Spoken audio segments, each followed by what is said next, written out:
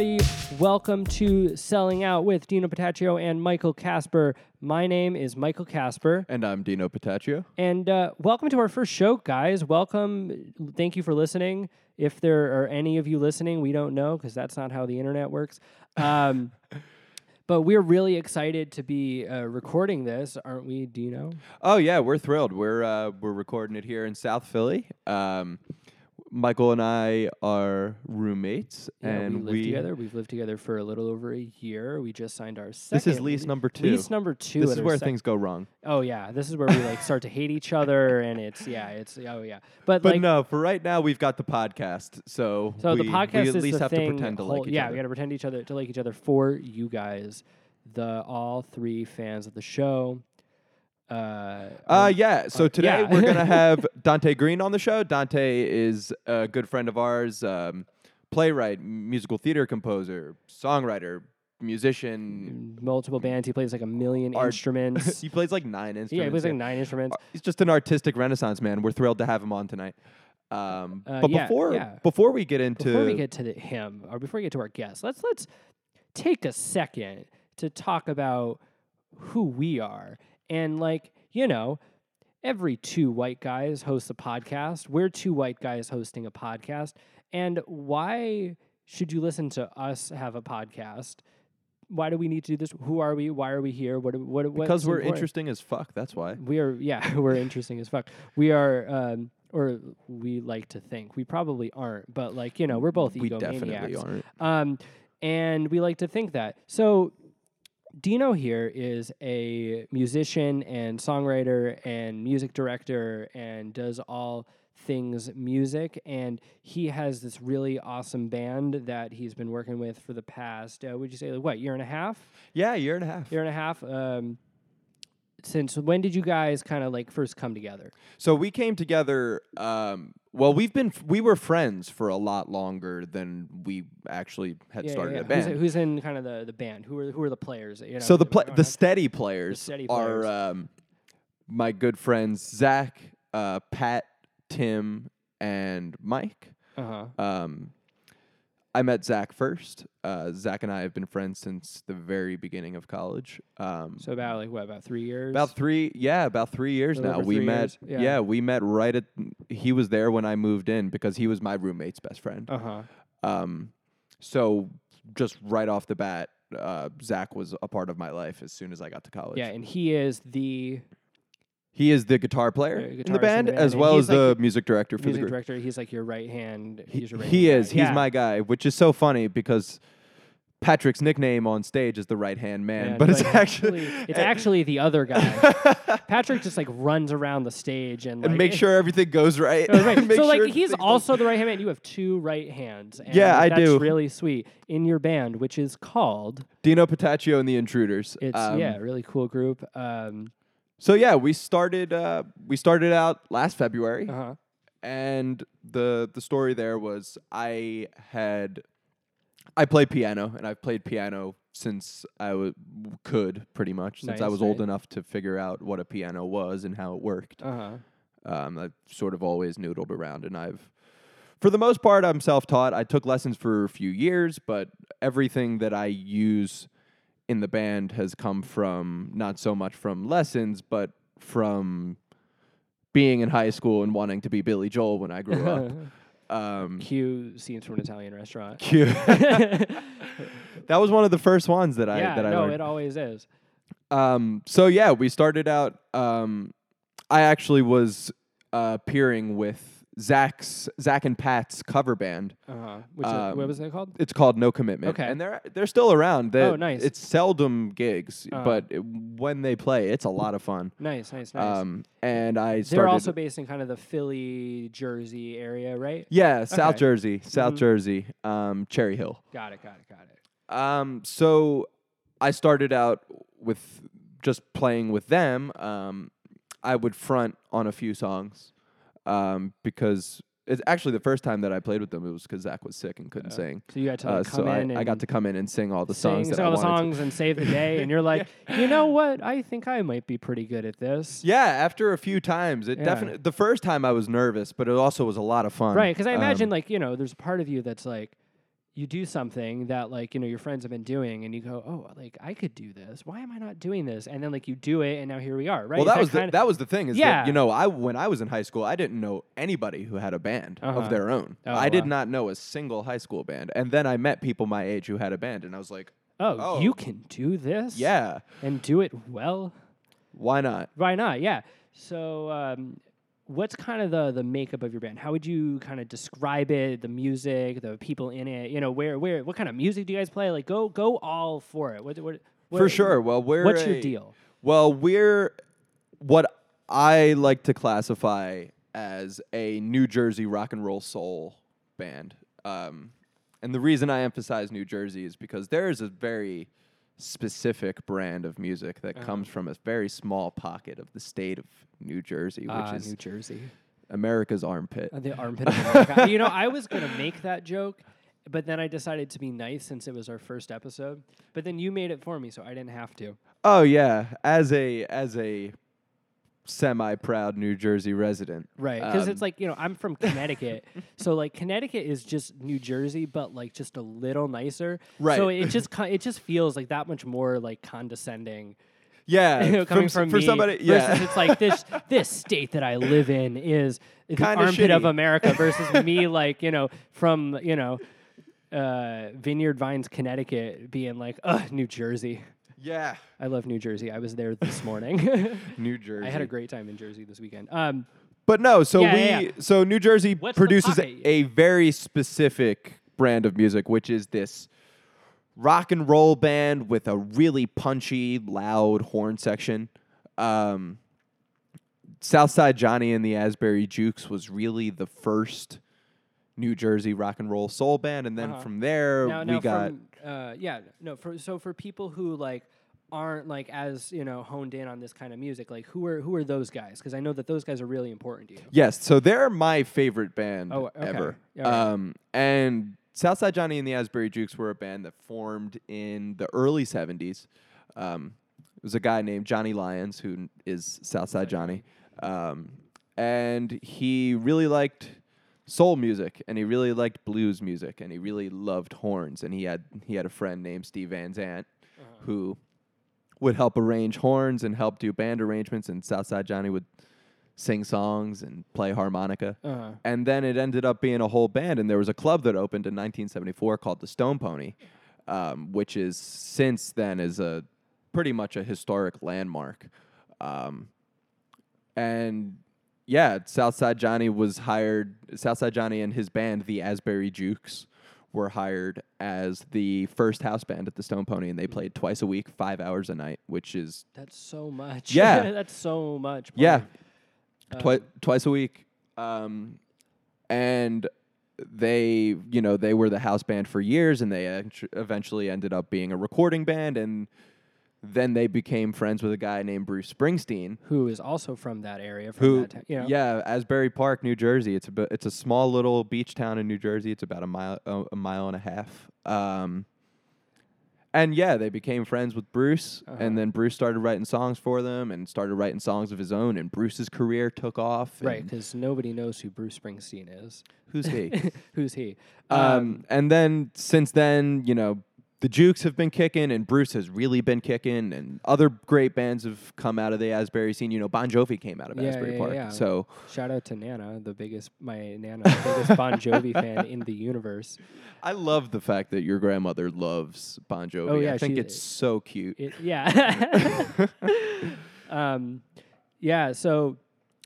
that sound really kind of became an influence. So it became a heavy influence for me at the time of my life where I decided to start a band. Now you had just kind of gone through a little bit of a change in your life when you started the band. Is that right? It was so kind of a lot of things happened kind of all at once. Yeah. So I was living in a house. I had moved out of the dorms after my freshman year of college, and I was just sort of bouncing around.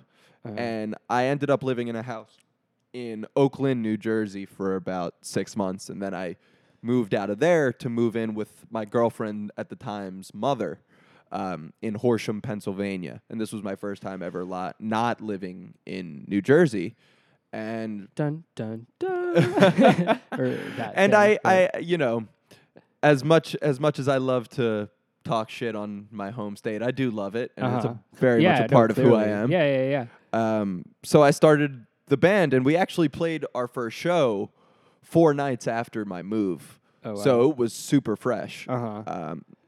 And yeah, we played in a basement in Magnolia, New Jersey. We played for a half hour.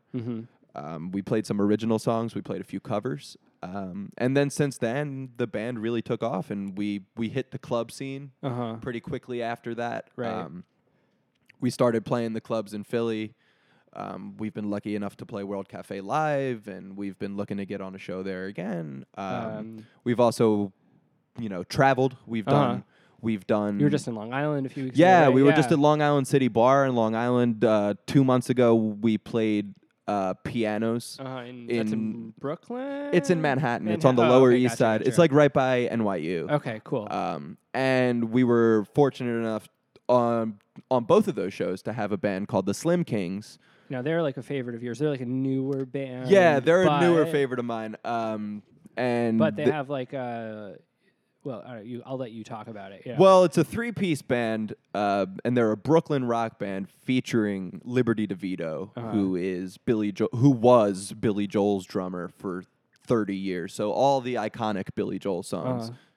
The guy playing drums on him is Liberty DeVito. And he's in this band, and you got to play a couple of shows with him. And I got to hang out with, I've been listening to Billy Joel forever. So right. Like you said, like going back, like to the beginning of the show, and you were like, oh, I just wanted to be like Billy Joel, and like, I did. I just wanted to be the piano guy. Right, play the piano guy. You just want to be the guy where it's like you're at the party, and like you walk in, and you're like, oh, does anybody know how to play scenes from an Italian restaurant on the piano? And meanwhile, Dino goes, I do. That's the dream, right?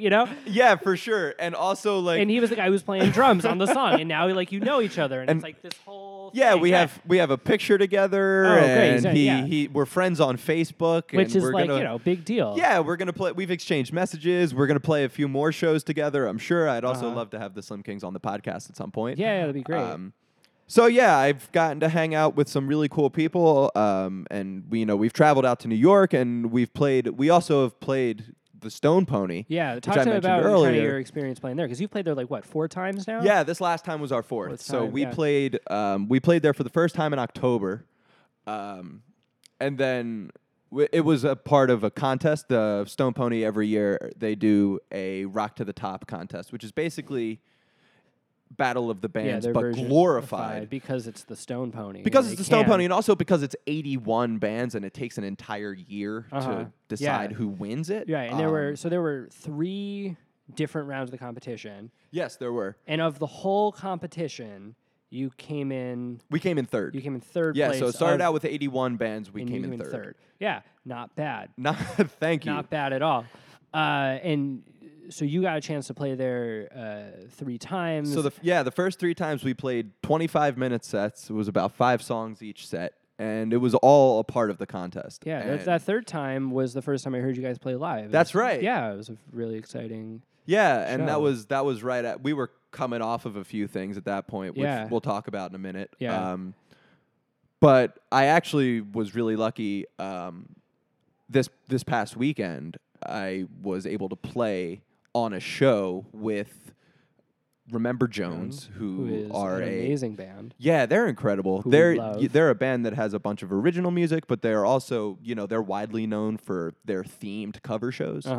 And my good friend Anthony, good friend of the show, is the front man and band leader for that, and he's a really cool guy. He actually came up and had a little cameo with us. Yeah, no, he sang a song with you guys at the show because so Remember Jones, they went first, and then the second, and then the second band, the headliner was Southside Johnny and the Asbury Jukes, which was super exciting for me. So like I was there, I was at the show. They had the big summer stage out in like the parking lot, right? They turned the parking lot into like the big, huge outdoor concert venue. So they both played outside, and then the idea was that all those people left, and then you're like.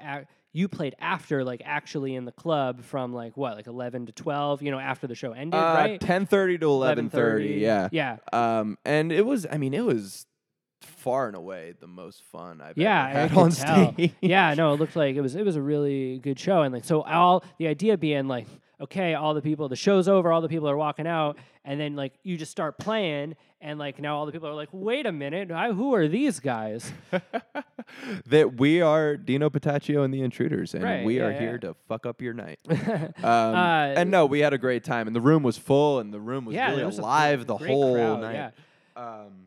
Over 3,000 tickets were sold to the show, and we were lucky to have a full bar at the end of the night. So like a nice percentage of the 3,000, not the full 3,000, but like a damn good amount of people got to see you, and a lot of people who had no idea who you were and had not seen your show before, who now were just, sticking around because they heard you guys playing and you made, got some new fans. And I saw you guys, handing out CDs to people after the show. We it was were really giving cool. out some CDs, making some friends, getting some phone numbers, and, all that fun stuff. Yeah, no, it was a really fun night. So we were recording this on Monday, and this was 2 days ago. This was Saturday night. Yeah, Saturday night.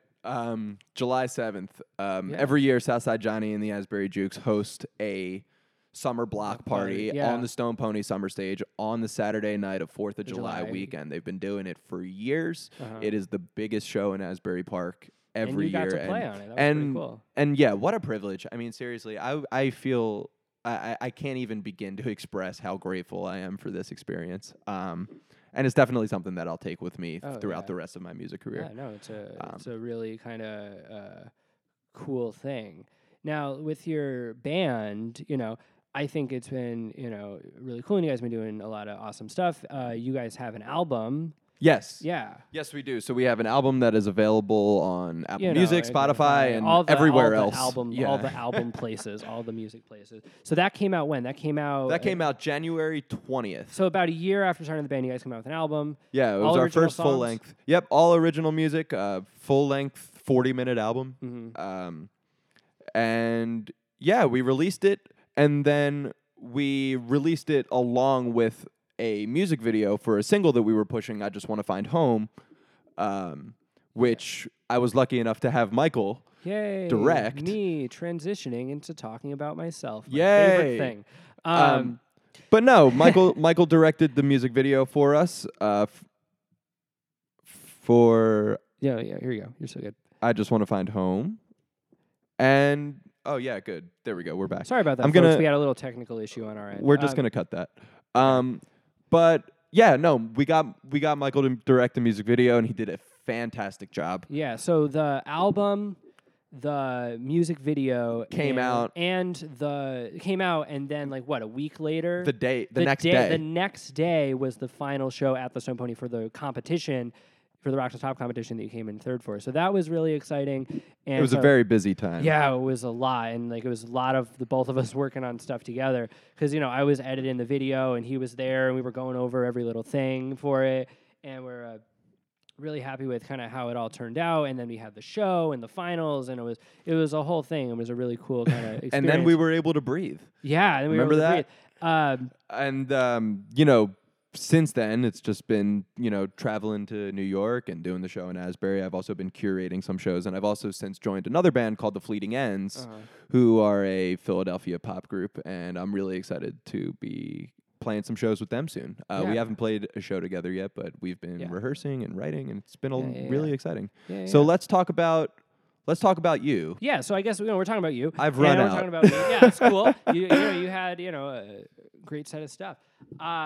So to give a little background on myself, I'm from Connecticut, as we talked about earlier in the show.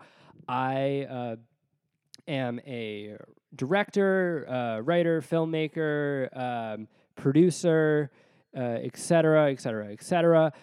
For kind of the last year and a half, I ran a production company called The Five Sands with a group of friends of mine. It was started by my friend Stephen Primero and his best friend Frank Jimenez. They kind of came together to start this production company. They made a short film. They started working on a second film. They asked me to come and work on that film with them, and then during that process, we bonded, and they asked me if I wanted to kind of be part of the kind of the group full time. So I ran that company with them from beginning of 2017 until June of this year, and that was a really great year and a half. And over the course of that time, we made music videos. We made 3 music videos. 2 of them I directed. One of them was Dino's video that we were just talking about. We made a couple movies, a couple that were a little shorter, a couple that were a little longer. The last thing I did with them was directing a big movie called There's a Murder at the End of This Film. It was written by a friend of mine, Kirsten Sills, and she wrote it about these 2 people, these 2 women who are in a relationship with each other. They break up prior to the start of the film, and it opens with one of the girls knocking on the other girl's door going, "Hey, I miss you. Take me back. I bought you a puppy." And naturally, the other girl's like, "You can't just show up at my door and get me a puppy. Go away. This is why we broke up, because you do things like this." And the first girl is like, "Fine. If you won't take me back and you won't accept my puppy, then I guess I have to kill you." So the film is about her going on this very, very funny, this dark and twisted, hilarious mission to kill her ex-girlfriend. And as we kind of move along with the process for that, we will be giving you, some updates about like when it's coming out and when you can see it. But we filmed that at the end of May, so now we're in the kind of the trenches of post-production, and we're editing, and we're, starting to have it all take shape. Like I said, Kirsten Sills wrote it. She also played the lead. It also stars our friend Tess Fitzpatrick and Daniel Mello and Caitlin Pagliaro and our dear friend Emma Abrams, the Pomeranian puppy, who everybody loves so much. Emma's great. She was a superstar actress and the best dog that I've ever worked with in a film.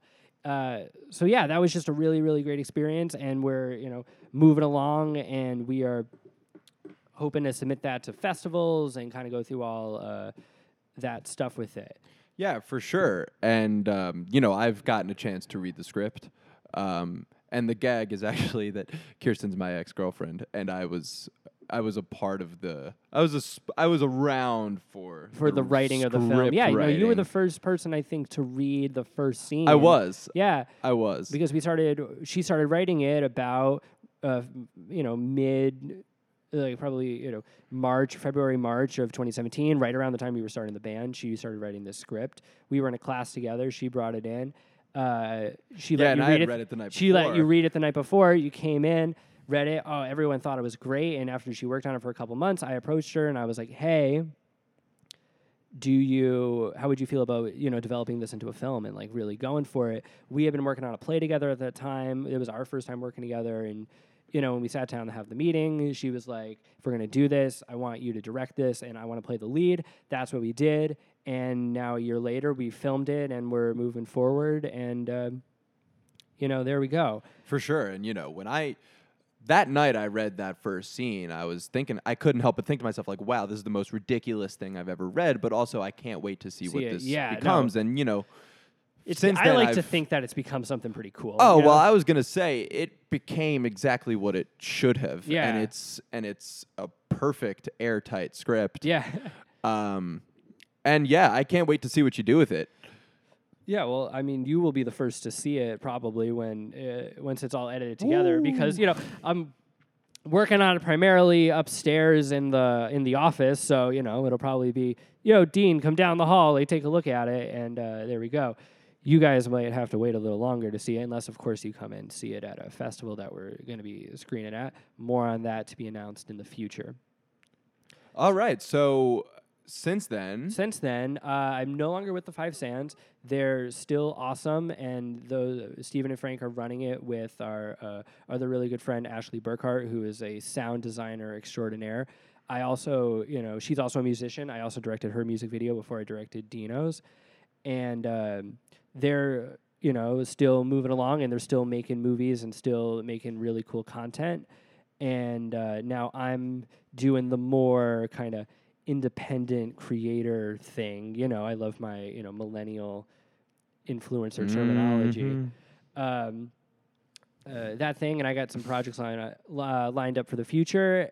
Some of them I can't talk about just yet because nothing's really set, and I don't want to commit to anything on the internet. Well, what can you tell us about? Oh, I can tell you about my Fringe show. I wrote a play that I've been working on for the past 6 months or so, and I'm going to be having a production of it done in September as part of the Philadelphia Fringe Festival, and we're really excited about that. It is called What Happened Between the Dakotas.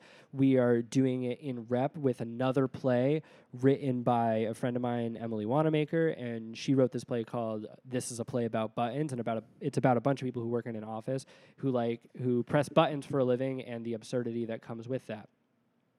My play is about two friends who just graduated college, and they go on a road trip to North Dakota because both of their names are Dakota, so they went to the border of North and South Dakota because 2018 is the year we commit to the bit, and they are really going for that.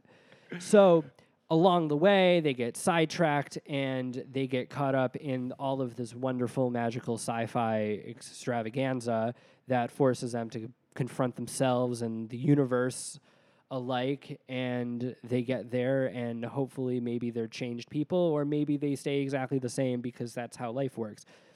If you want to find out, come see the play. It opens in September. Very good friend of mine, Allison Mudd, is directing it. She is a superstar, and we go into rehearsals in a few weeks, and oddly enough, it's funny that we're recording this now, but just before we hit record, I got a message from my stage manager saying, okay, I'm ready to go. We're ready to send the script to the actors because, actors last draft's that good, huh? I guess so. Or more like we have to get it to the actors at some point so they know what they're getting into. Because, we send things to the actors, and when they audition, we sent them snippets and a few pages here or there for them to read so that they can read something and we can know whether or not they're good for the roles, and then we cast them accordingly. So we casted the actors. I rewrote some scenes of the play, and now it's good to go. So tonight's the night that the actors are getting the full script, and they're really going to know what they're getting into. Well, let me ask you, Michael, how are you feeling about this last draft? I feel good about it. It's kind of at the point where I've just been working on it, and now it's just time for them to read it. It's time for other people to get it into the hands of the actors so that we can then I'll sit down and I can hear all the words spoken out loud, and I can go, oh my God, this is terrible. I need to change the whole thing and rewrite all the lines so that they sound natural. So it's a weird kind of thing because you got to kind of stop yourself from just going through it and playing around and changing things and changing lines, because at this point it's just kind of getting impatient. So it takes a certain level of self-control on my end to breathe for a little bit and let just the script rest for a little bit, step away from it, let the actors read it, let the director kind of gather everything together, have us all sit down, and then we're all going to read it together, and we're going to keep moving and have our rehearsal process, and then the show's going to go up. And if everything's going the way, we all feel it's going to go, then hopefully it'll be really, really good, and it'll be a smash success, and everyone in the world will see it and love it. But well, I know I can't wait to see it either way. Good, I'm glad. I'm excited. It's going to be going up in the Philadelphia Fringe Festival. Second weekend of September. So now that you guys at home, or wherever you are listening to this, in the car or at the gym or, at your friend's house, or maybe at our house, because we're like, listen to our podcast. Hey, listen to our podcast. We love it. Sit down, and we make you sit on the couch and listen to the whole thing. Are we those people? I hope not, but who knows? Maybe we really like this. The time has come for us to introduce our guest for the evening. The guest, as we mentioned before, is Dante Green. He is a playwright, musician, composer, musical theater writer, actor. He, what am I forgetting? He's in a band. He plays a million instruments. I think he plays 8 or 9 instruments. Yeah, we'll have to ask him when he comes on and we get into it. But we're going to be talking to him about his plays, about his music, about his work as an actor, and all that really, really awesome stuff. So, without further ado, let's introduce our guest, Dante Green. All right, so we've got Dante with us here. Hey, Dante. Hey, how's it going? Hey, Dante. Going well. How about yourself? Pretty good. Thanks for having me. Yeah, of course. We're glad to have you. It's our first episode, so we're thrilled to have you here for our first guest. Yeah, we were just we wanted to start with a bang. Oh, so we were like, who's the most? Dante's got that bang factor. Yeah. Wow, I'm honored. Thank you. Dante's got that bang ability. Ew, stop. He just got, Dino, What are we got talking about? We're We already are scaring him away. We are talking about Dante Green. I'm gonna snatch this from you. We were talking to Dante Green, and we were going to talk to you about your theater stuff. We're going to talk a little bit about your music stuff. We might play a little bit of your music stuff for the people listening, so they know what's up. So I think first, let's talk a little bit about this new music project you got going on. So Markel, spelled MRQL. Mm-hmm. You guys released a song called Better, parentheses, Party in the Car. Yes, we did. What was that, like a couple weeks ago? Yeah, we released it on June 1st. Nice. So a little over a month ago. Yeah. We've listened to it.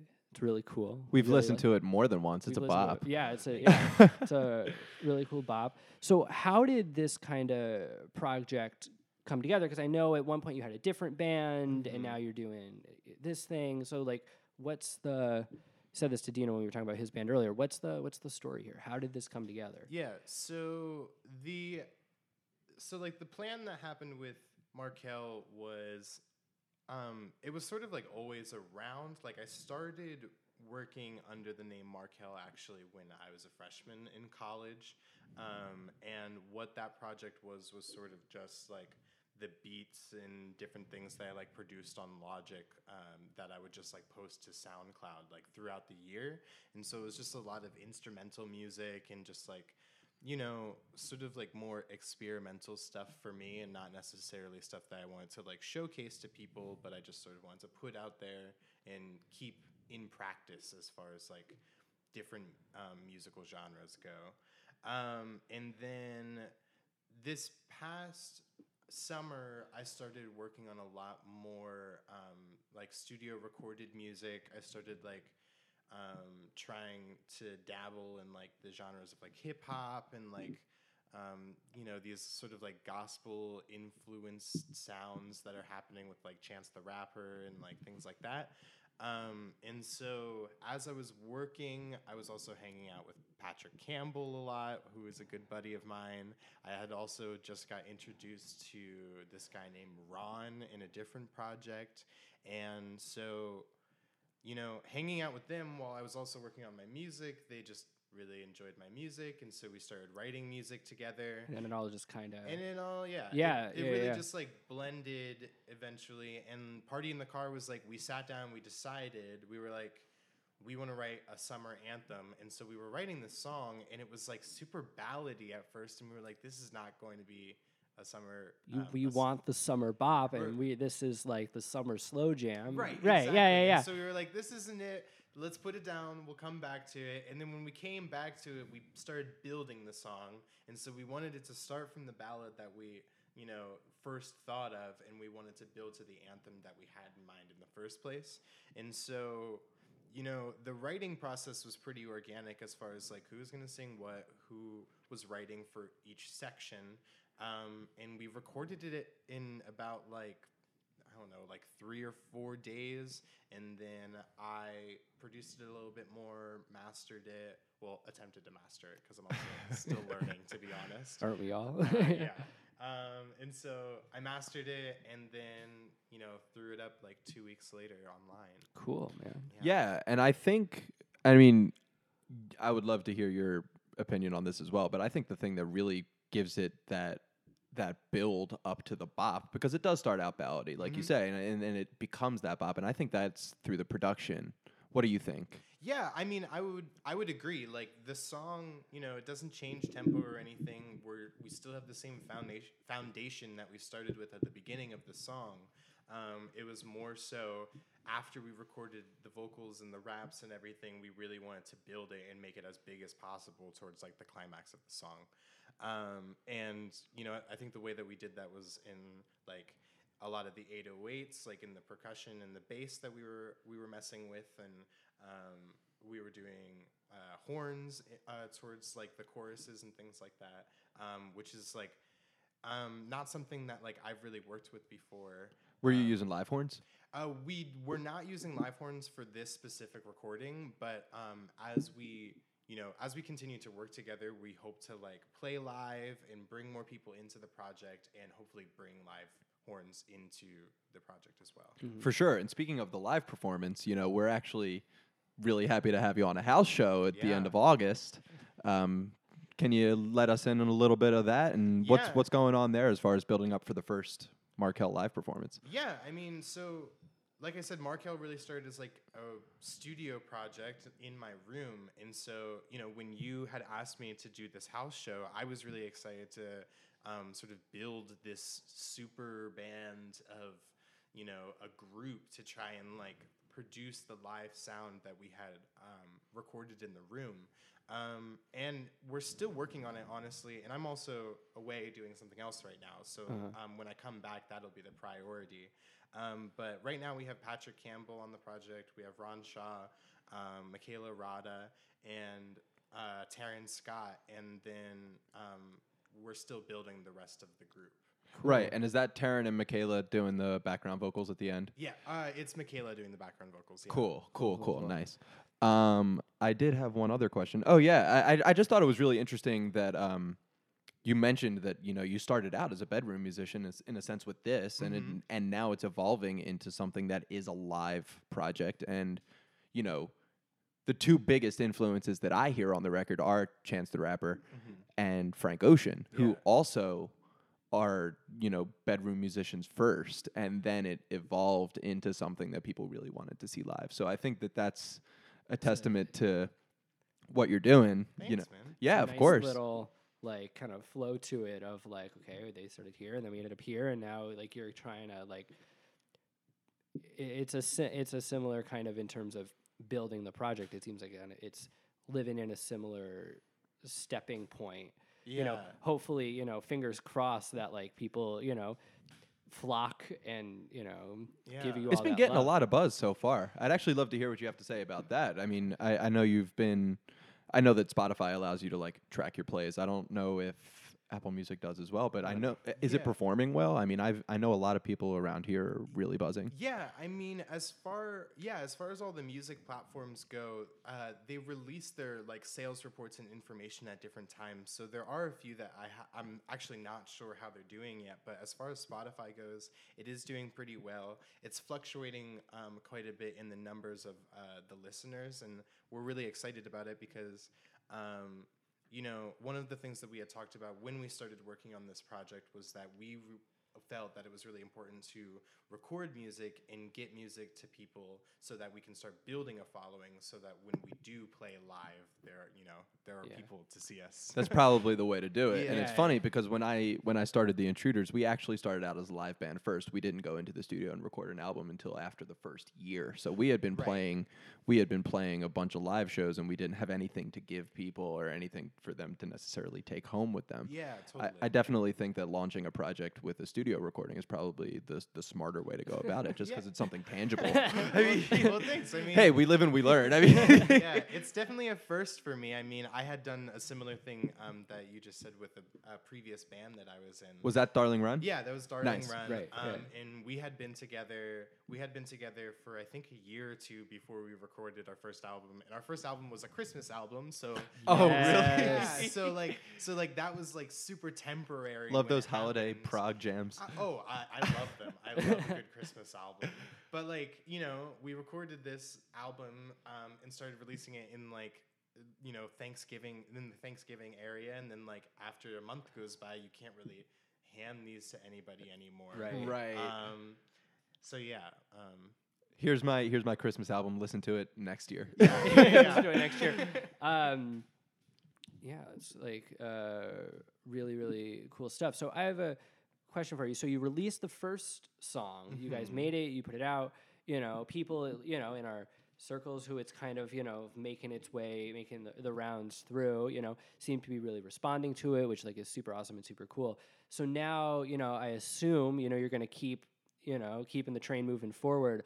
I wonder kind of after you did the first one, going into the next ones, how the writing process or the producing process of it is kind of shifting, or if you're evolving or honing in on certain things kind of after the release of the first one. Well, I mean, I think after the release of the first song, like I said before, I went away for a little bit, and I'm still away, and so I think what's been really great about that is that we've all, as a group, have been able to like sort of sit back, go back to our own lives, and listen to this song when we want to, and go back to it and learn from it. And so I think when I come back, we're going to really be honing in on a lot of like the business oriented things that have to do with like being a music artist, which is like, you know, like branding yourself, trying to figure out what sort of sound you want to create for yourself and what sort of like story you want to tell, all of those things. But I think as far as like the writing process goes, we're still going to try and keep it pretty organic. And actually we have been like sort of like messaging little ideas and songs back and forth to each other as we've been away from each other. You know, we're still going to be recording in my bedroom, and we have a plan to release an EP, but we're not really sure when.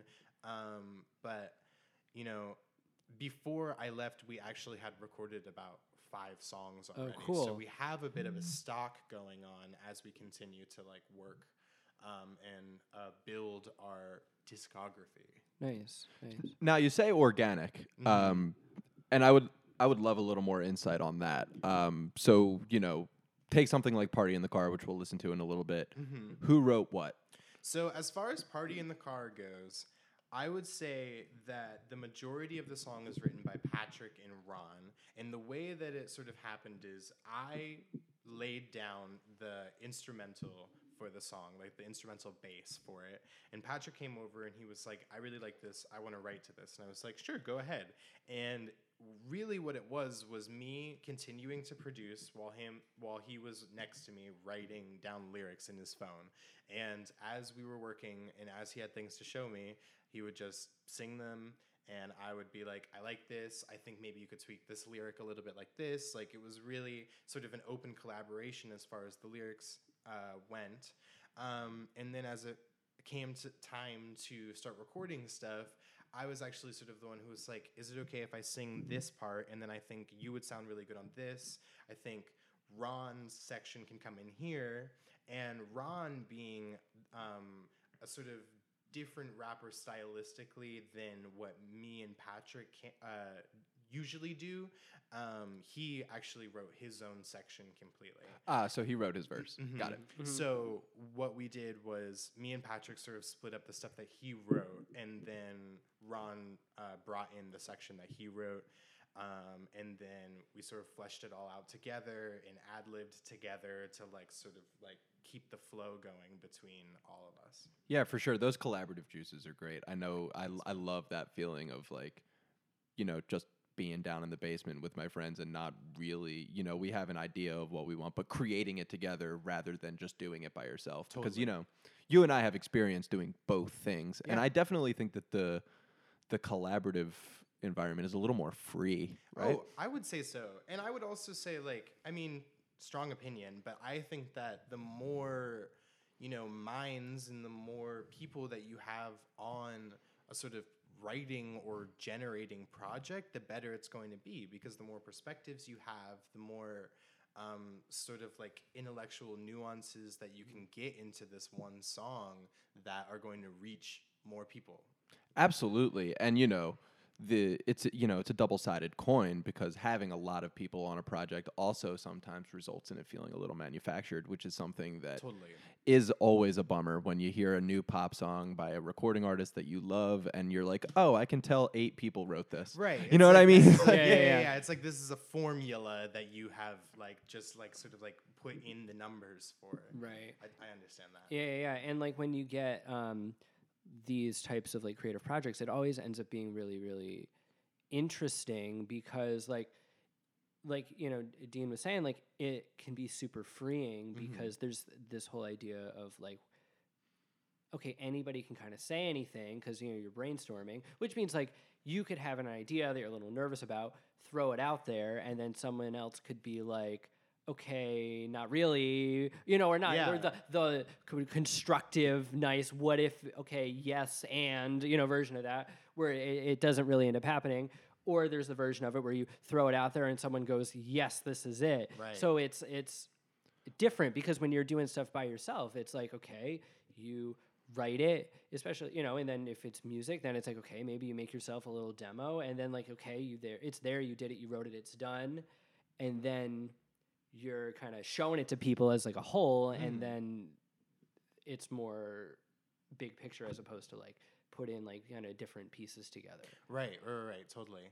And I think that like what's been really great about working with Patrick and Ron is that they have been really open to like sort of making sure that the writing process is like a sort of safe space. Like they're not going, I mean, no one censors themselves as far as like when we're writing something and I think it's corny, Ron thinks it's corny, Patrick thinks it's corny, like we're going to say something. Right. And like, it's been really great to do that. And I've been, you know, working with Patrick for quite a number of years now.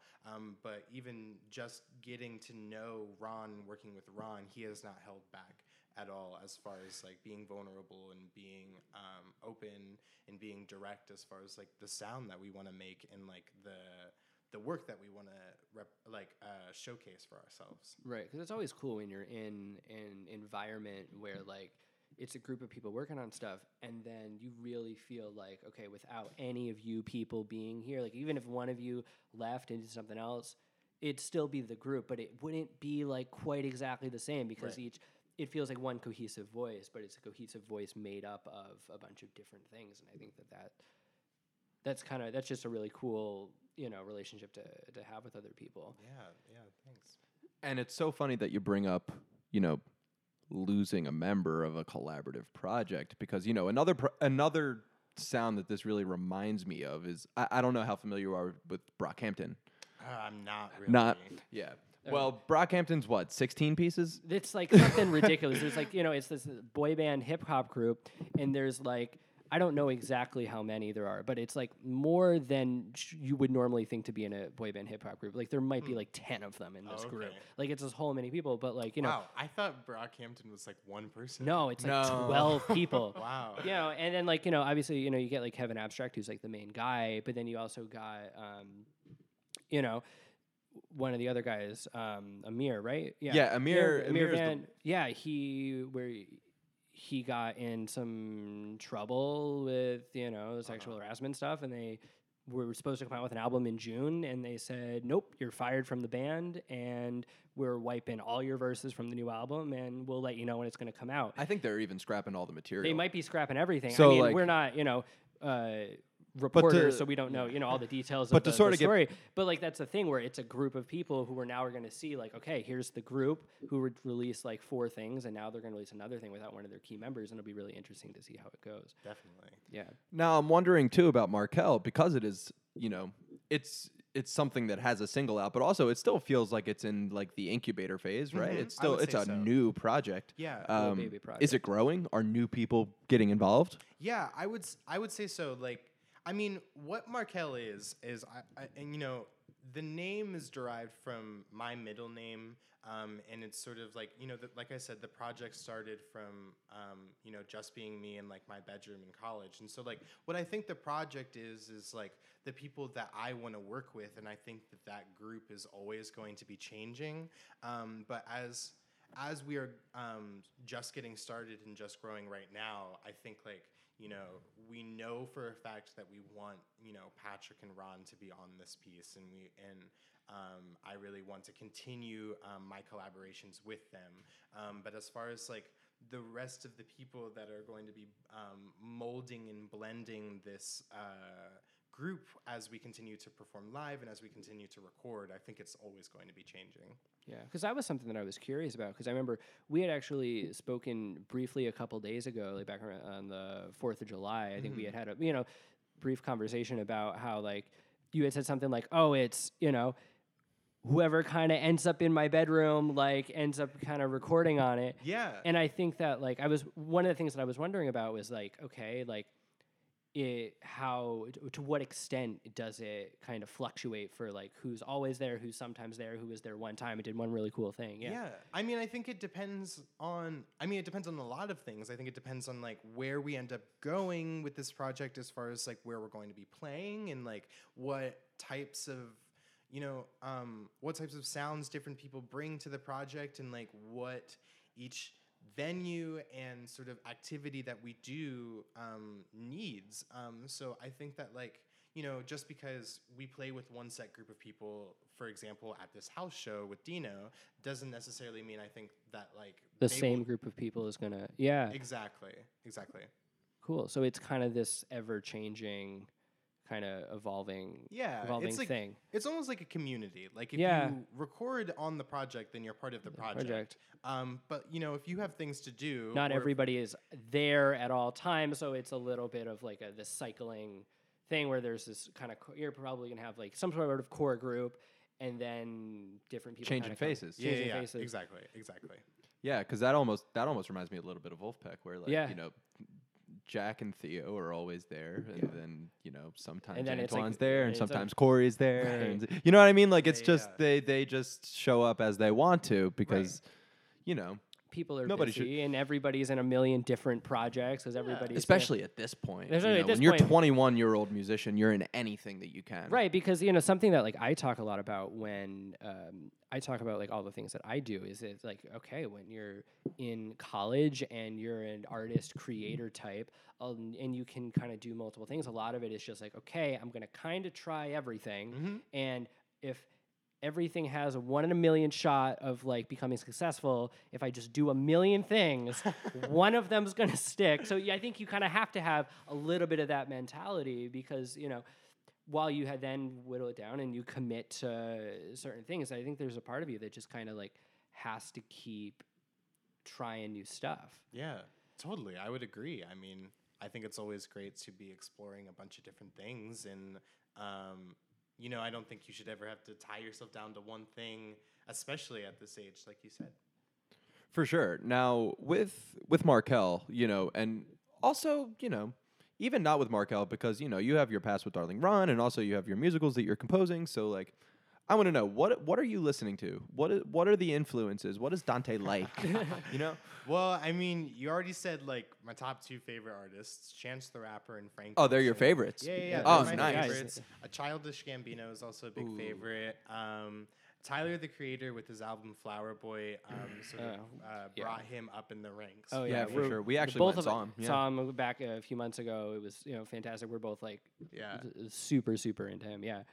He's great stuff. Great. And then I also have like this sort of like, I don't know, this influence of like 80s music that is just like constantly like coming up in my life. Like I'm a really, really big Prince fan, and I have been for a really long time. I also really love like music like Tears for Fears and like really? And like that's sort of like songs from the Blue Chair. Yeah. And also like 80s sounding music as well. Like the band Porches is a band that I really, really enjoy. Blood Orange. So a bunch of different stuff. And I wouldn't say I don't like anything. Like I definitely listen to like, you know, trap music. I listen to like a lot of the other sort of like gospel influences and things like that. But yeah, that's what I'm listening to. And what is it? I was fearing that this would happen. There we go. It happened. The first. Let's both go to ask a question. Here, you take it. You're on a roll. Why? Thank you. What is it that you find that you're getting from each of these artists? I mean, you know, take the guys that, you know, are common ground for us, Childish Gambino and Tyler, the Creator, and Prince. You know, what is it that you're getting from their music that you feel like you're inserting into yours? Well, I think something that I really love about them is that they're telling their own personal stories, and they're not really like censoring them, but they're also, you know, as they're telling their stories about like their past and their like upbringings, they're like bringing those influences with them. Like they're not trying to create a sort of sound that's going to fit into this sort of pop model that we have with like electronic music and a lot of different sort of I don't know, industrial sounding genres that are like super popular. And they're also bringing in a lot of, you know, live instrumentation, which has sort of been like slipping away as well.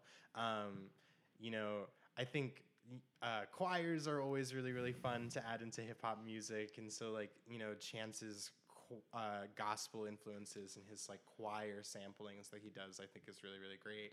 Yeah, I think he even had Kirk Franklin on Coloring Book, right? Yeah. And sort of like the Corey Henry style, like organ playing and like things like that are really what I'm into. I've also been really into a lot of the rap that has been coming out of these artists too. Although I'm not necessarily a rapper, I would say that Patrick Campbell has also been heavily influenced by these artists, and I think that's why we can collaborate pretty well, because he can write a lot of the verses that I really want my music to sound like, while I can sort of like do the producing side of that. Yeah, being behind the boards is certainly an experience. Yeah. Michael, you had a burning question. I want to hear it. I'm really glad that you went first, because this actually, I think, works better as a follow-up to your question.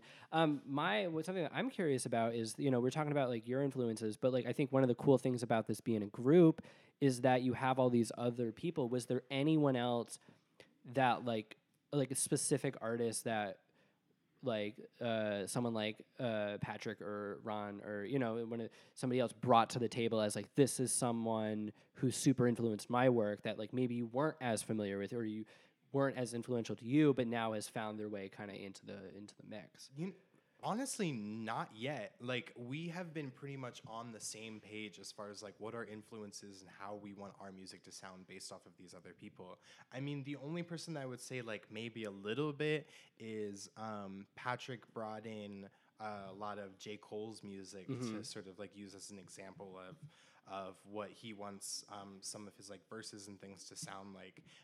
But I am a J. Cole fan. I don't necessarily listen to his music a ton, but I think it's like in that same realm of like what we have been talking about musically. Yeah. No. Yeah. It all kind of fits into that same kind of conversation. Totally. For sure. So why don't we go ahead and spin it? Let's give it a listen. So this is Better Party in the Car by Markel.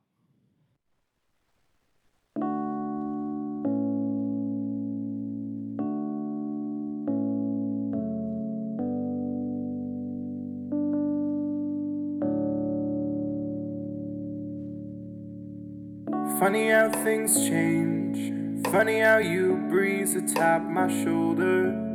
Never asked you to. You're just passing through. But oh, I could have told you, you don't deserve the view.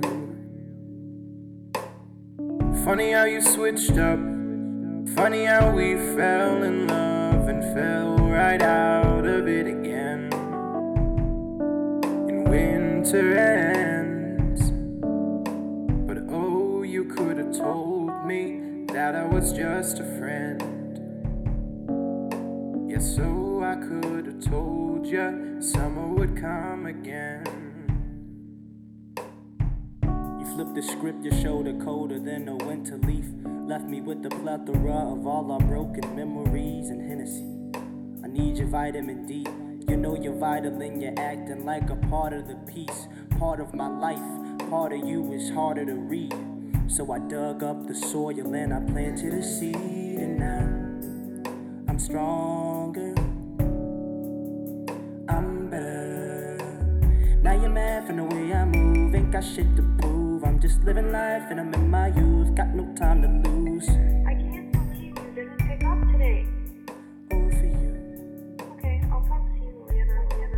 Lay back in a two-seat coupe. Sorry, there's no room. I'm just living life like the way I do, way I move, way I choose.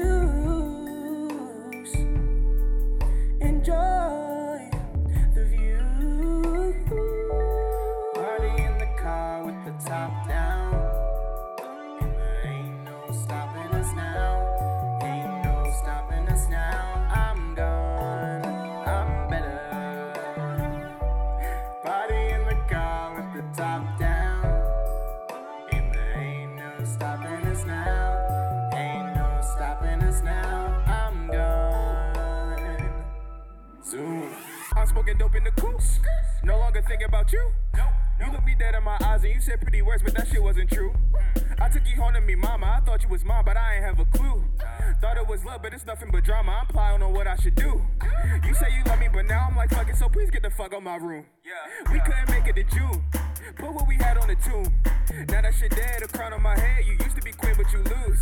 Can't lie, I was sad, but I don't feel bad, cause all of my hundreds is blue. Yeah. Remember how I used to let you eat, you took the last bite. Act like it was Sunday dinner, you ain't have to ask twice. Hint to lemon, hint to fuck it all, now that's a bad spice. Man, I swear I was the connoisseur in the past life. This that you can't touch me shit, this that fuck it I do me. This that I'ma go and fix my teeth like I was caught in me. Pardon me, honestly, I'm just living my best life. Why you sitting there salty? Why I'm sitting like I'm alright now? Party in the car with the top down. Ain't no stopping us now. Ain't no stopping us now. I'm gone. I'm better. I'm better. Party in the car with the top down. And there ain't no stopping us now. Ain't no stopping us now. I'm gone. You can stop us now. Party in the car with the top down. Ain't no stopping us now. Ain't no stopping us now. I'm gone. I'm better. Party in the car with the top down. And there ain't no stopping us now. You can stop us Ain't now. no stopping You us can stop us now. now. I'm gone. You can stop us now. You can stop us now. You can stop us now. You can stop us now. You can stop us now. You can stop us now. You can stop us now. You can stop us now. You can stop us now. You can stop us now. You can stop us now. You can stop us now. You can stop us now. You can stop us now. You can stop us now. You can stop us now. Party in the car with the top down. And there ain't no stopping us now. Ain't no stopping us now. I'm gone. I'm better. Party in the car with the top down. And there ain't no stopping us now. Ain't no stopping us now. I'm gone. I'm better. All right, so that was "Better Party in the Car" by Markel. I actually had a few questions about that. Listening to it again. Shoot. I saw this really interesting video last week of John Mayer talking about how he like wrote and produced "New Light," which is his new single. Okay. And one thing that he talks about in it is like using autotune as an instrument, which I think is really interesting because, you know, most people use autotune to hide the fact that they can't sing, but like I know you and I know you're a good singer, so like you're using autotune for more of a purpose in this. Can you talk about that a little bit? Yeah, I mean, I would say autotune comes from a place of like, you know, my like sort of like 80s influences and like, you know, Porches being one of my favorite artists uses autotune quite a bit in his music. And, you know, while I do think I can sing, I don't think I have the best recorded voice. So it is also a bit of a safety for me as well, but it is also like a stylized thing that I like the sound of it as well. Because it gives it that hip hop, you know, that very present contemporary sound. Totally, I would agree. Yeah. Yeah, and the other question was just where'd you get those 808 sounds? They sounded great. Logic. It's just Logic? Yeah. It's Logic, and I'm using a MIDI keyboard, and it's just a lot of mixing them to sound the way that I want to, and things like that. Yeah, dude, it sounds great. I love the kick. Thanks so much. That was So we can go ahead and move on to we're gonna have a nice smooth transition from talking about music, and now we're talking about theater. Whoa, great. All right, so let's talk about this play of yours. So it's called An Incomplete List of Everything. No, of all the things I'm going to miss when the world is no longer. Yes, great. I got it. Short and to the point. I wasn't sure if it was world or Earth, but it's the world. The world is no longer. So you're doing it in Bloomsburg. You're doing it back in your hometown. Yes. And this is the second time you've done a production of the show? Yes, it is. All right. So why don't you give, the people listening who didn't see the first time, what's going on here? What's this about, man? Okay. An incomplete list of all the things I'm going to miss when the world is no longer is a party, right? And it is a show that is about, it's about a social circle who finds out that the world is going to end, and it is following these people, the events before the world ending. And so there are people who try to mend relationships. There are people who try to find love. There are people who try to just find comfort in death. And there are people who really want to just freaking party and, throw everything against the wall and sort of have a very transformative moment. And so it's all of these different personality types gathered together in this space. And it's sort of an experiment on my part in my writing to try and write non-linearly while also still trying to put together like one cohesive narrative. So, the cast has 8 people in it. It's under the model of a party, but we often sort of like take a step out to look at their lives, in a more personal and intimate settings as well. Nice. Yeah. There you go. That's the synopsis. You That's nailed a it, man. play. That's a script. That's a Thanks. script. Thanks, yeah. Dante was a little nervous about summarizing his play. Before I think we you got got into the conversation back when we started recording, we had a little discussion about how like it's always weird to like describe the things that you're working on, especially plays where it's like, okay, I wrote this 2-hour show and now I have 3 sentences to tell you everything about it in a way that's like super cool. I don't know. I think that was Totally. it. That sounds awesome. Well, thank you. So now here's where we get to ask you questions about it. Okay. I have a question. What's your question, Dino? So where do you find yourself in this piece? Ooh, where do I find myself? Okay. Well, the piece comes out of something that is like very personal to me. I was writing the piece about people in my life at the time. And so, there's a little bit of my parents and like their dynamic going on in the show. There's a little bit of like what my life dynamic was like at the time going on in the show. And, as I was developing this piece and working on it for the first production in the Fringe Festival, sort of a lot of dramatic events happened in my life, for lack of a better phrase. And that sort of transformed a lot of the ways that I think, in a lot of the ways that I work, and a lot of the ways that I write, and it also definitely changed like the sound of my music. So as I was writing this play, I thought it was going to be a play. I ended up writing quite a bit of music over that summer, which was last summer. So it's a musical. It is a musical. This is Okay, a cool. musical now. And so last summer, when I was working on this piece and I was writing all of these songs, they came out of very personal places. But after thinking about it and listening to them again, I found that they could have a place in the show. And so I was building this show around these sort of foundational musical moments in the piece. So last summer when I had produced it, there were 3 big song numbers in the piece. And now, as I'm coming back and working on it again after a year, I'm developing it towards being more of a musical. I'm adding a lot more music into the piece that I have been working on over the past year, and also that I've been working on specifically for this project.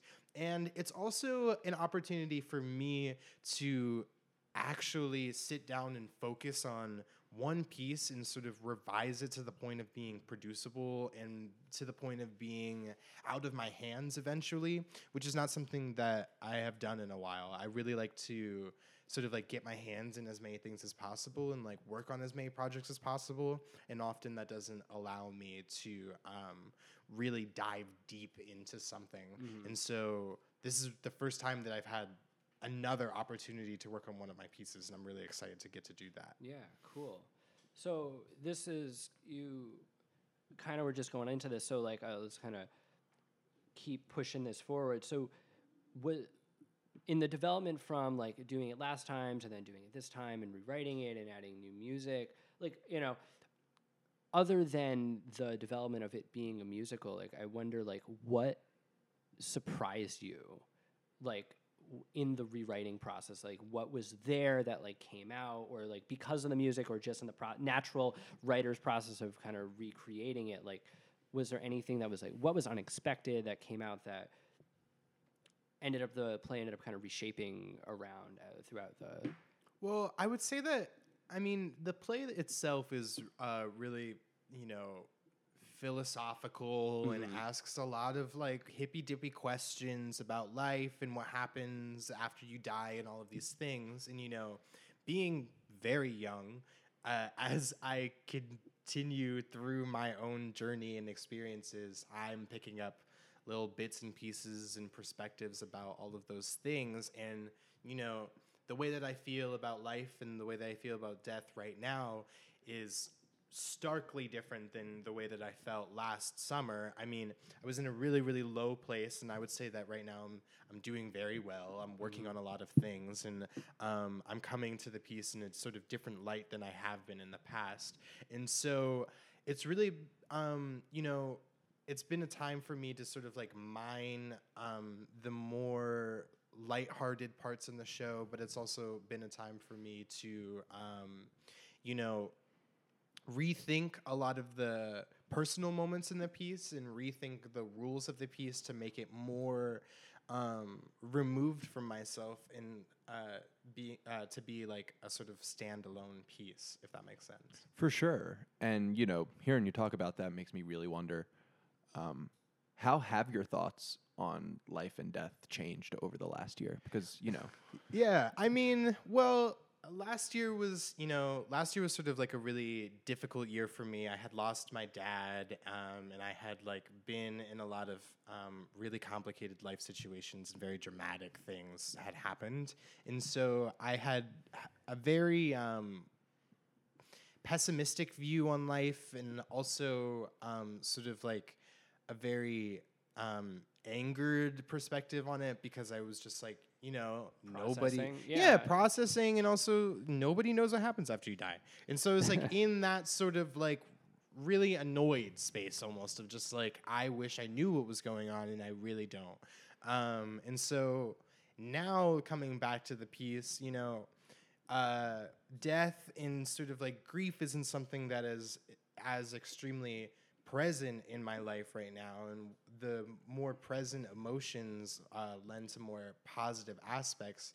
And so I've been thinking about the piece as more about the life aspects, more about like the things to enjoy about life, and like the things to really be focusing on as you are going through this journey of existing.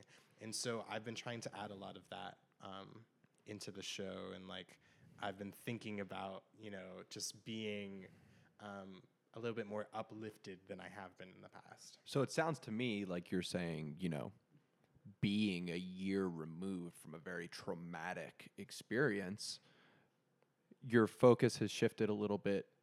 You know, you were thinking a lot about like, oh my God, what happens when we die? And now it's almost, it sounds to me, it's like it's almost a little bit of a, who cares what happens when we die? Because like, all we have is this. Yeah, I mean, I wouldn't say that exactly. Like, not who cares what happens when we die, but more so, let's not focus on that part. Like, more so, that's not the part you know. Why don't we focus on the part that we do know about? Yeah. So yeah, it sounds a lot like what's happened over the past year is just a lot of like maturity, both just from you and from life, because, you know, that's what happens, but then also like that in the show. So I'd be very, you know, I didn't get a chance to see it when you guys did it last year, but I think it'd be interesting to get the perspective of someone who kind of saw both productions, like from the outside, to see kind of like where that more adult growth kind of finds its way in. I think that's what's really cool about kind of letting these projects evolve over time. Definitely. It's also, you know, I can think more rationally now, you know? Oh, yeah. Like when I was first working on the piece, it was like sort of like all emotions that I was just like throwing onto a piece of paper. I didn't really care like about like the narrative. Like I didn't really care if you got it. I was more so trying to like express something. Right. Whereas now, you know, I'm coming back to it.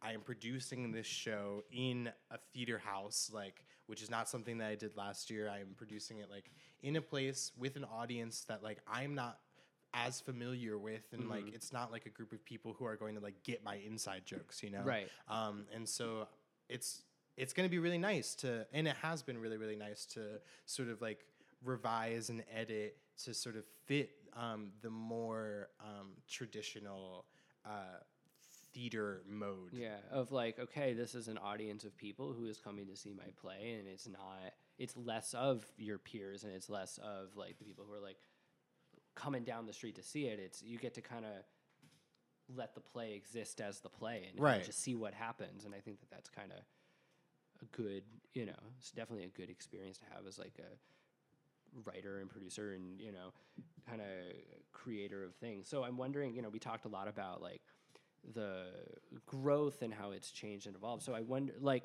how big was the gap between when like was there a period of time where you just like weren't working on this and then like came back to it, or were you always just kind of keeping it kind of at arm's length?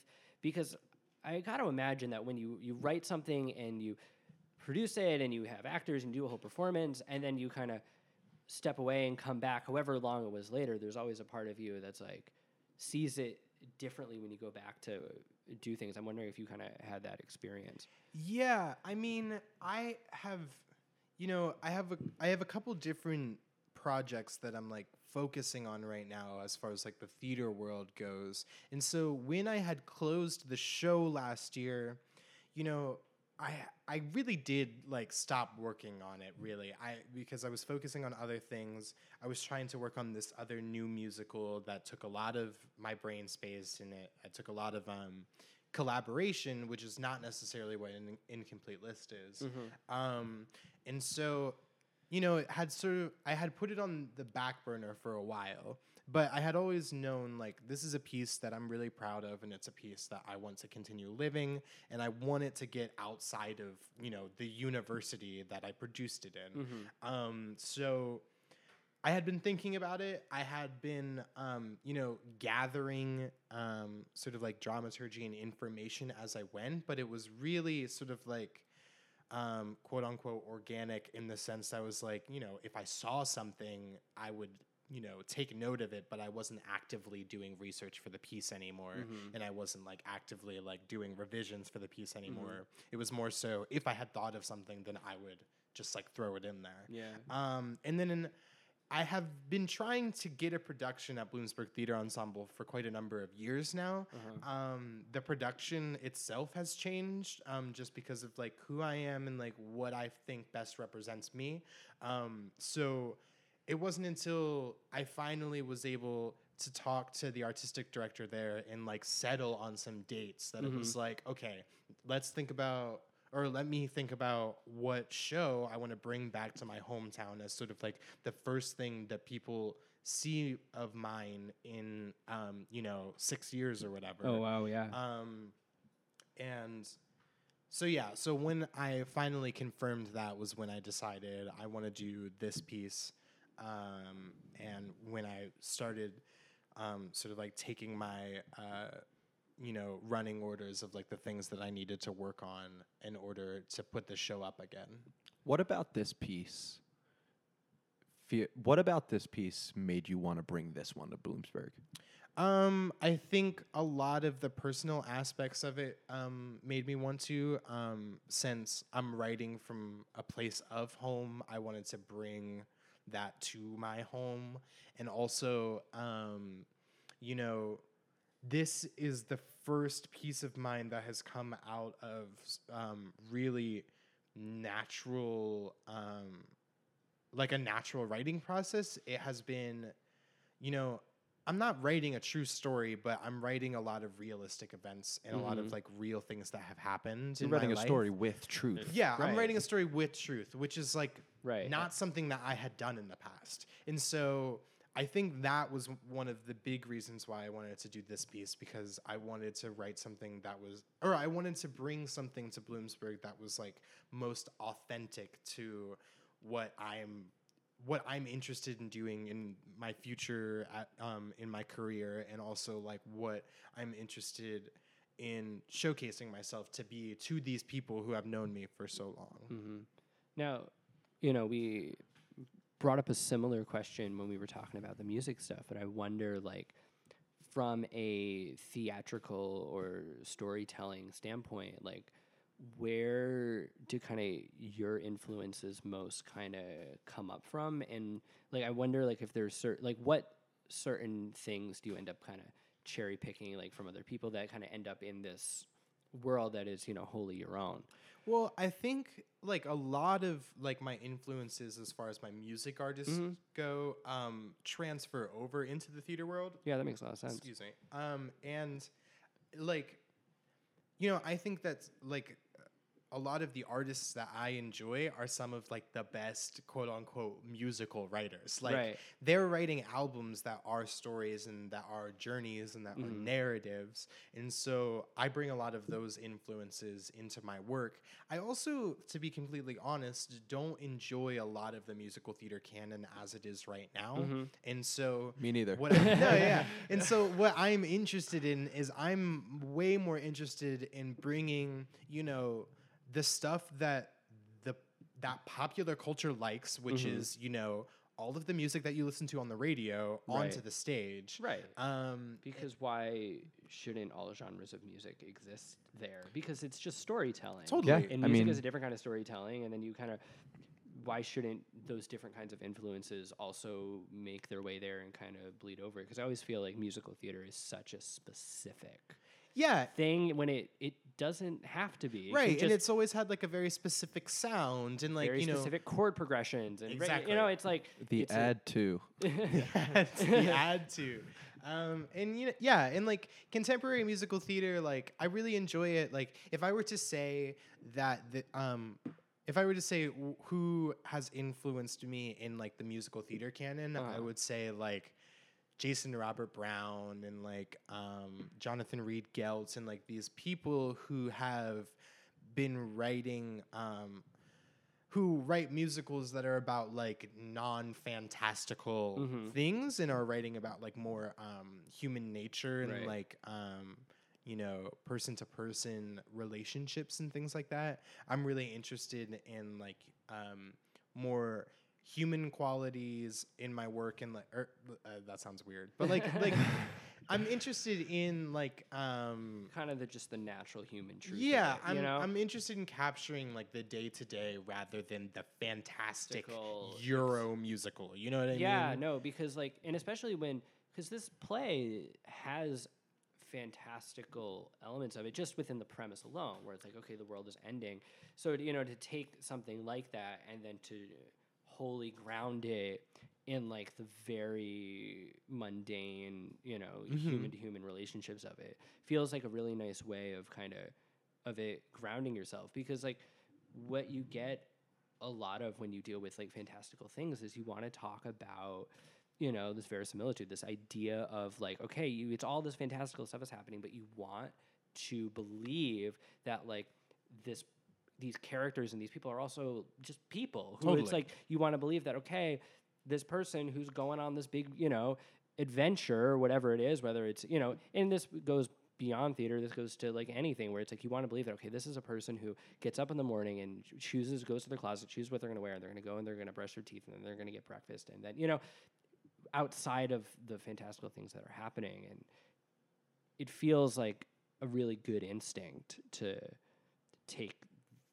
the magnifying glass to like those moments. Yeah, I mean, thanks. I mean, what I'm really, really interested in as an artist and as a playwright is sort of like the relatability in the simplest of like human qualities. Like, how you were saying, like, we all get up and like brush our teeth and we like choose our outfits every day, and like, there's something that like everyone is feeling on this earth, and like I'm really interested in like mining those sort of qualities of like, oh, I've been there, I felt that, like and I think the way in which to go about that for me is really honing in on like you said, like the mundane and like the day-to-day qualities of life. Yeah. Do you find that there are specific characters in this piece that have a little bit more of yourself in them than others? Because I know you were saying before that it all comes from other people as well as yourself.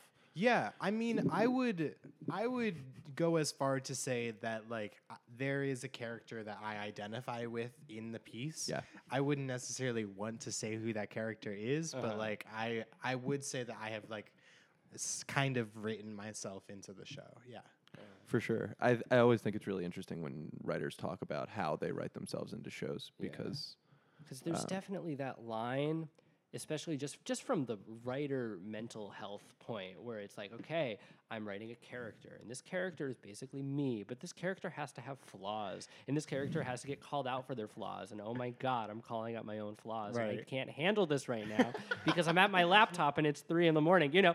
So it's like you don't want to go there, but you don't want to completely remove yourself from things, so it's like it's all about finding that balance, you know? Totally, and I don't think that this character, you know, I don't think this character necessarily acts like me. I don't think that this character looks like me. But you know, I would say that this specific character like has a lot of the same ethics as me and a lot of the same, you know, fundamental beliefs on how they go about, you know, their existence. And I would say that the way that I've structured the piece is you know, the set of characters that I have chosen are all people that I know in my life, you know? I'm writing, I often like as a playwright to write for the people that I know because it's really helpful to me to be able to match a very specific voice to the characters that I'm writing. And so a lot of the cast members who are in this show for the second time, they're playing roles that were written for them. And a lot of the other characters, you know, the characters are not like 100% representative of these people. They just have like, you know, like I said, there's like just the same nice qualities. There's like an essence, you know, you talk about. But I'm also like, you know, I am also at the same time tying these characters into like my family members. Oh, yeah, of course. And like, you know, the people who have influenced me that like belong in this world that I have made. But yeah, cool. Well, we're at about 3 minutes left here, so I want to go ahead and tell us where we can see this. Okay, so who's involved. Yeah. So you can see this an incomplete list of all the things I'm going to miss when the world is no longer at Bloomsburg Theater Ensemble in Bloomsburg, Pennsylvania. I think it's 226 Center Street. Oh, nice. Look at you knowing the address. Memorizing the address. August 17th and 18th, 7:30 p.m. And tickets are not available yet, but there's a Facebook event if you want to check that out. Yeah, I saw that up. A cool photo shoot with all the photos and like the shout out to Joseph McAndrew for those photos. Yeah, that stuff looks really nice. Yeah. But yeah. And yeah, you've got a pretty stellar cast there too. Genevieve. And Max and Matt and Max Van Coy, Patrick Campbell. We have Alyssa Batsakis. We have Matt Donzella, Taryn Scott. Fanon Murphy, Marley Gordon. There you go. And Marley also did some music for this show as well. Yes, Marley also helped me out with a couple of the musical numbers in the piece. Oh, nice. Now, with these last few minutes we have left, I would love to hear you talk just a little bit about Twelfth Night, because that's what you have going on right this now, second. Like, like Dante, you know, is going back and forth, and you know, took his off day to come and talk to us. So yeah, just like we want to. Yes. So currently, I'm in Center Valley, Pennsylvania, like an hour outside of Philly. I'm working with the Pennsylvania Shakespeare Festival, and I'm working in a production of Twelfth Night with music. A production of Twelfth Night directed by Matt Pfeiffer with music by Alex Bechtel. And I'm a musician in this piece. We have been running for about 5 weeks now. We've been running for about 3 weeks now. I've been there for about 5 weeks now. And you know, I'm playing some accordion, I'm playing some cello, I'm playing some mandolin, lots of things that I have never done before. You know, we were talking about this earlier. How many instruments do you play? I don't know. If I were to guess, if I were to like make an accurate guess, I would probably say like 9. I probably play 9. Hey, that's my guess was 8 or 9. Yeah. Well, that's great. And this is the last weekend, right? This is the last weekend, Tuesday through Sunday. I'm really hoping we can get out there. We got to get somebody to give us a ride. Yeah. Get out here. Yeah, it's sounds like it's going to be really fun. So, thank you, Dante, for coming on the show and letting us, talk to you, and for coming and talking to us about your music and theater and all the stuff you're doing. It was a lot thanks of fun. for having me. Of course, come shoot the shit with us whenever you want. You're always welcome back. Yes, I'll be back. I will be back. Great. All right, thanks, Dante. Thanks, Dante.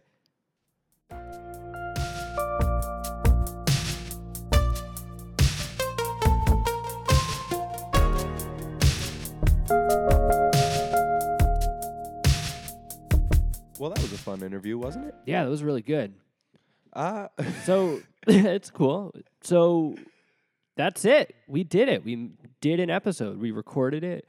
It's out. You guys listened. Thank you for making it all the way through.